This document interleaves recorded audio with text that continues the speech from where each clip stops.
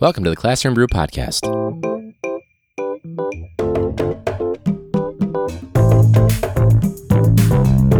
A teacher podcast that's a little bit like comedians in cars getting coffee or drunk history. A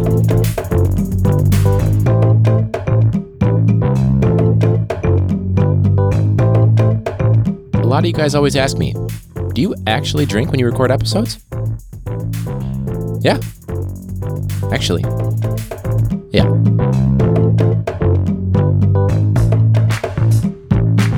You basically have to be a prude to be a teacher. Like on the surface, you have to be like, you have to have this persona of being this perfect individual up here, even though it's not true.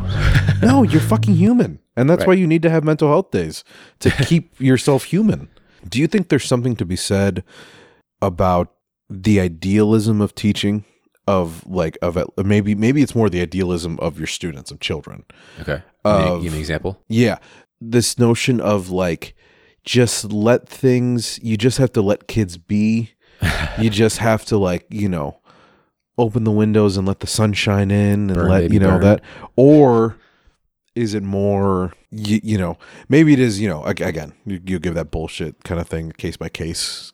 I can give that, but there's my pet peeve, by the way. But yeah, but is it more hardcore? I mean, the opposite of that is a little bit more hardcore discipline, and things like that. So, it's funny you bring that up too, because I was just thinking about that, like sitting in like a teaching of course or whatever, and everyone gives that bullshit. If you set high expectations, students will rise to it. And like thinking about it now, they're gonna take the easy way out for the most part in my classes. But I teach in a school that's struggling. Well, yeah, I remember in college, I kind of befriended the student activity, one of the student activities, like adults, that was her job, was to organize student life and student activity. And we'll bring, a laser quest on campus or something like that, whatever. That was actually kind of fun. But they would always be like, what the fuck is wrong with students? Don't they know what we're doing for them and this and this? And it's like, even now, it's like you're expecting either the wrong thing or too much out of a student. Right. And this hopeful optimism that I think a lot of teachers go into, it's like, well, they'll all be able to do X, Y, and Z and everything will be, tip top and all this stuff. And it's like, and then what I always appreciate about you is that you have a very realistic, you have a very pragmatic lens to just say, oh, you can't read. Who the fuck am I to ask you to read Great Expectations when you haven't read more than a Hooked on Phonics book? Right. No disrespect to the students. It's just like, let's be real. We have to be fucking real here. It's like it's like partially meeting them where they're at, but not allowing them to think that that's as far as they're going to go. Right. Because I think you also do have high expectations. I mean, whether they're put on you or what you think of. I think, it's a good thing I've got this is my third drink and I'm making them too strong. Yeah. I think that all my kids, they do like a end of year survey, and consistently my class is listed as one of the harder ones. That's my sophomore level class. They're constantly saying it's too hard, it's too hard, it's too hard, it's too hard. It's too hard or just it's hard? Yeah. Yes. Okay. Yeah. Which is crazy too, because I also have so many kids that say as long as you keep up, it's easy. Isn't that fucking crazy though? Oh, and I see it happen every single time. And I tell kids hey, this is not the first time I've seen this happen. You're falling behind because you don't show up 2 days out of the week. You come late the other 2 days out of the week. And that one day that you come on time, you don't do shit. There is no difficult formula, especially because I give them all the tools they need to succeed. Even if you're a genius student or if you're a struggling student, you can do well. But it gets to the point where I start telling these kids, here's an example, I guess. I have this policy with if kids don't come with a pencil, something as small and stupid as bringing a pencil, I make them trade me their phone for the class period with the hope that it's well, you obviously don't like giving up your phone for a class period. So what are you going to bring tomorrow? So my buddy Adam, who's been on the podcast a couple times, he hates that about my philosophy. He says, you're not giving them the tools they need to succeed. It's something as stupid as a pencil. And I go, yeah, I get it. I'm with you. It might seem bad, but at the same time, it's always these frequent flyers. I'm sick of having to deal with that especially if the kids don't ask, by the way, until you're like 20 minutes into class. Yeah. Yeah. So it's little things like that where it's like this doesn't have to be like, if you don't get, let's say I want you to go from A to Z and you only get from A to Y. I'm okay with that because you've grown.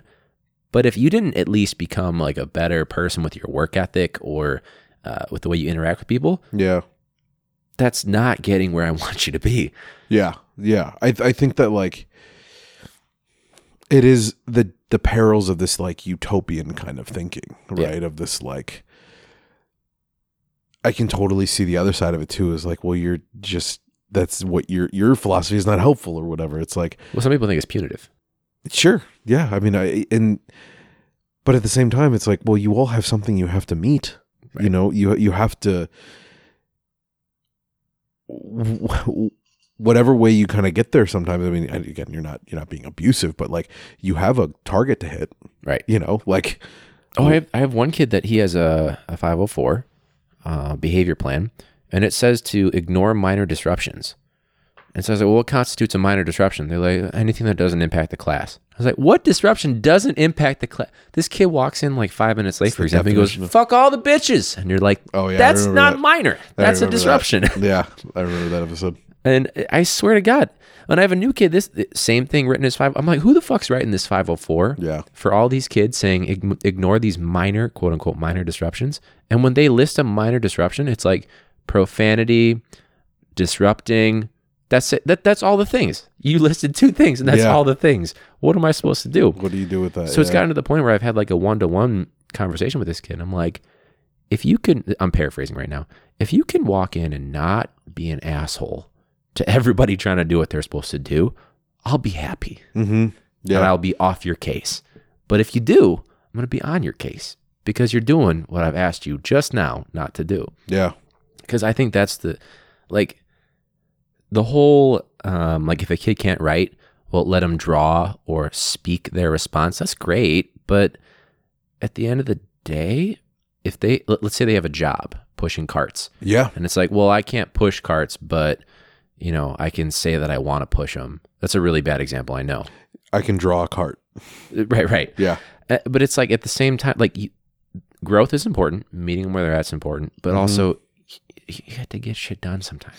Yeah. And let's stop like acting like we live in this perfect, like empathy's good, but we also have to meet results. And maybe it goes against everything we were saying earlier. Probably. But, yeah. We're not perfect. No, I think that's totally true too. And I think that was something that I really wasn't comfortable with. I didn't realize how uncomfortable I was with it. But something I really wasn't comfortable with when I was going through the teaching program was when Julie would talk about packing your suitcase for every climate. Like you're going on one trip, but you have to be ready for anything that happens. Good metaphor. I'm sad that I don't remember that. Julie was awesome. She was really fucking good at her job, and she was really fucking good at teaching that class. And I'm sorry for swearing so much. But she had a very good way of showing like the importance of everything, and she broke everything down. But that was one of them was, you're going on a trip. You have to be ready from everything from a snowstorm to the sunniest day of the year. And that was kind of the teaching thing, was you have to be ready for students that are drawers, talkers, silent writers, you know, all this stuff. And then I was like, yeah, that's good in theory.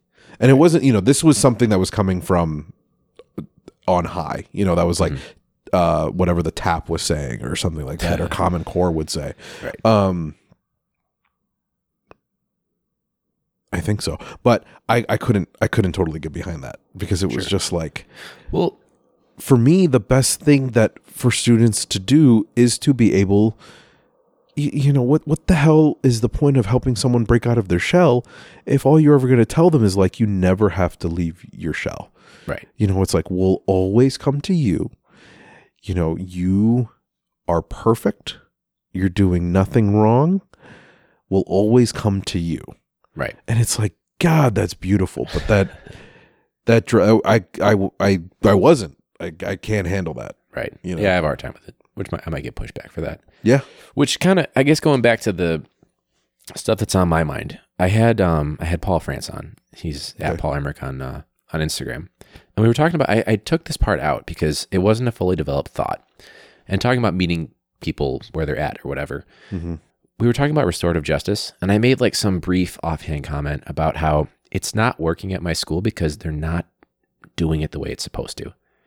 So like Can you define what you mean by restorative justice? So like with restorative justice, rather than just like you give a kid like a consequence or something, and it's just like behavior consequence, you try to attack like the root cause of whatever it is. Sure. And then you work with the student, involve them in the process to like do a restorative conversation, to find some sort of solution and some sort of appropriate punishment that works for all parties. But so like the impact is still met, but also you work, this is again, it's I'm more not rehabilitative.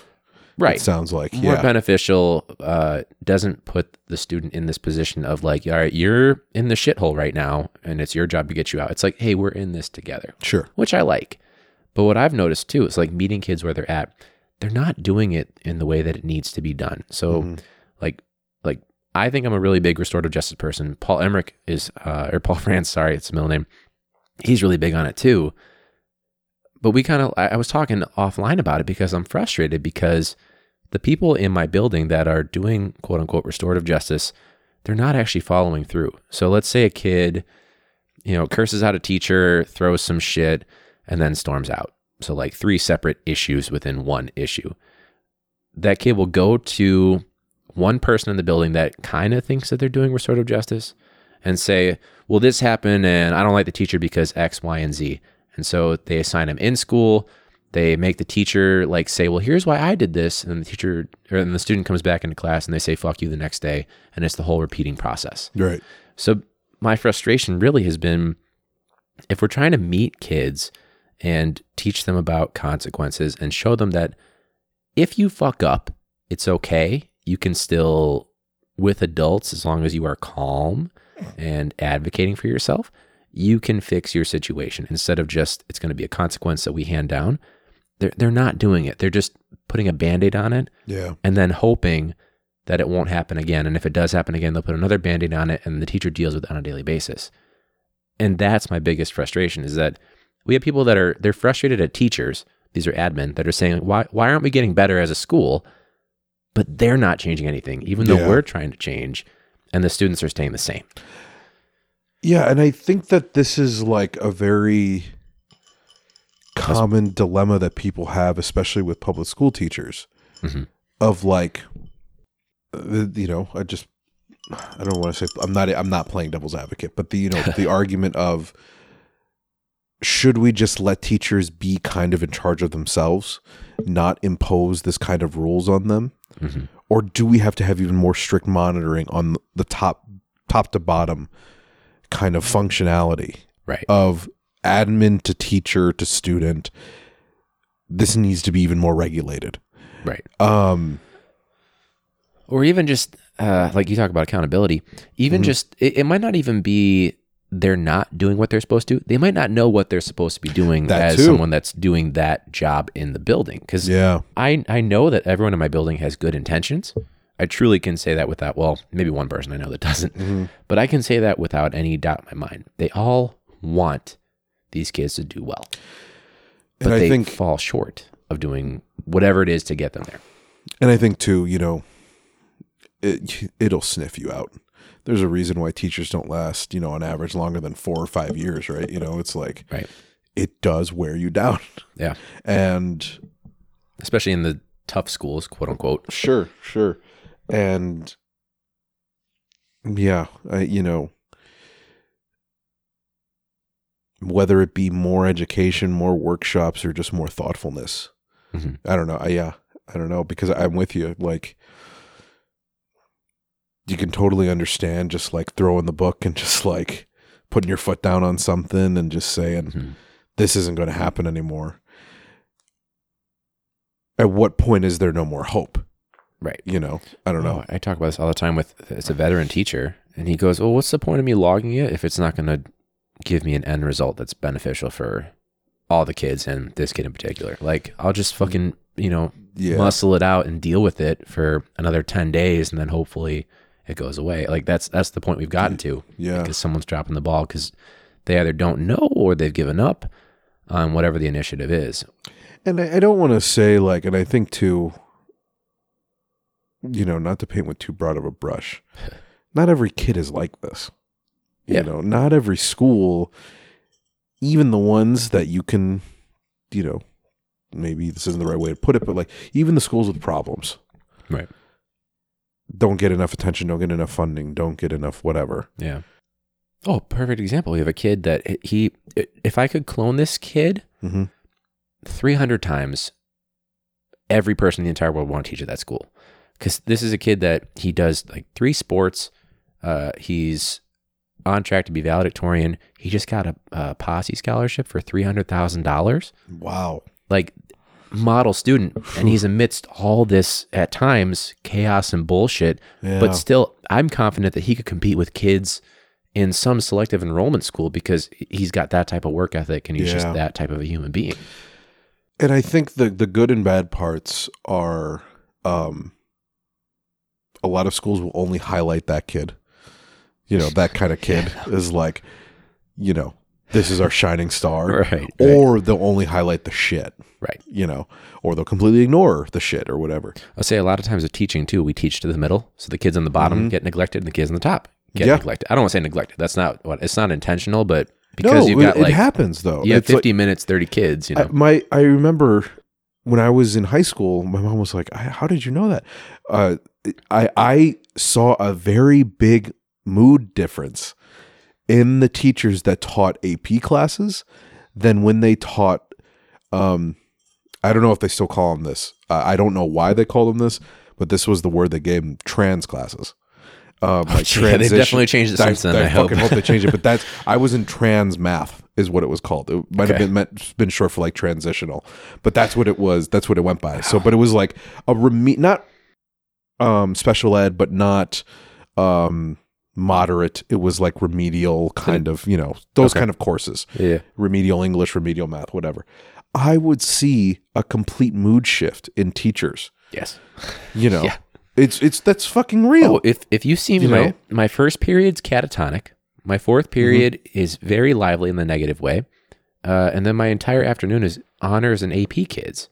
It's if you had a kid that, let's say they missed like the background info in first period and they saw me in fourth period, or an honors kid saw me in the morning, like, who the fuck is this guy teaching at the front of the room? Yeah, because it for sure mood change. I feel the difference. I go, just get through fourth period, and then it's on to the afternoon. But then, I'm just thinking ourselves into a pedagogical hole. Should you be more robotic? Should you just be more across the board, teach the same way for everything? Do you know what's weird, though, is that but then a lot of times I feel like in the beginning of the year it is, or like I don't have a feel for all of them. But for some reason, like let's say it's some like offhand comment I make in fourth period and it goes over their heads, but in sixth period they're actually like laughing at that like minor joke that I made that I was like, they probably won't notice it, but I'm going to make it for me anyway. So it almost is to the point where it's like the student mentality too. It's not necessarily, sometimes it is the way that I go into it because you have to be different. But sometimes it's also the group of kids and what they're willing to accept or listen to or hear or be present for. And that's why I don't think there is not a one size fits all. It is your mood differences. It is your students. It is a petri dish.